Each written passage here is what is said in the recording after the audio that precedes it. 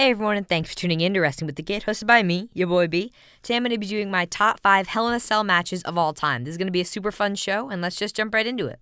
Coming in at number 5, we have Shane McMahon versus The Undertaker at WrestleMania 32. This might not be the most popular Hell in a Cell match of all time, but it was actually the first wrestling match I've ever watched, and it's really an awesome match. And if you haven't seen it, I recommend you go watch it. And it's just like, it's not super popular, but it's a really good and fun match, and Undertaker's great in it as always. And Shane McMahon jumps to the announcer's table from the top of the cell, and it's just a super awesome thing. The Undertaker won on a Tombstone Piledriver, which was awesome. It was the first time I had ever seen that move, and I was like, oh my gosh, is he okay? But yeah, that was the first match I ever watched, and that's number 5. At number 4, we have Cactus Jack versus Triple H at No Way Out 2000. Triple H ended up winning this match, and it was just a really great match. I've seen this match multiple times. It's one of those matches you can watch over and over and over again. It'll never get old or tiring. It's just an amazing match all around, and it's one of the best of all time. Coming in at number 3, we have Triple H versus Undertaker at WrestleMania 28 with HBK as the special guest referee.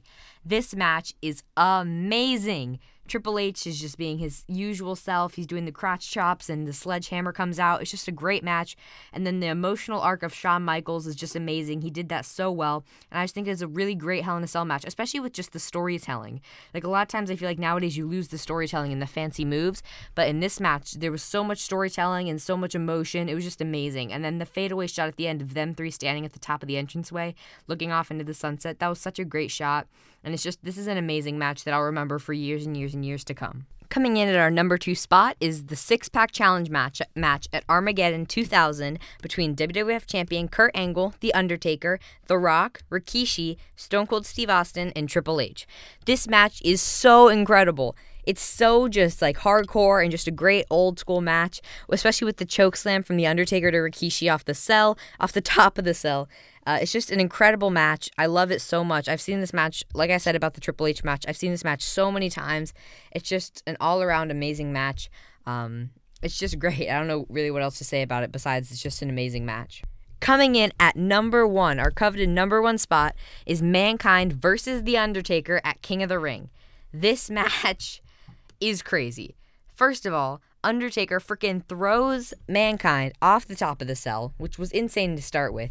And then he goes to chokeslam him, and he falls through the cell. And it was just so hardcore. And the fact that Mick Foley, I actually read Mick Foley's book called Have a Nice Day, A Tale of Blood and Sweat Socks.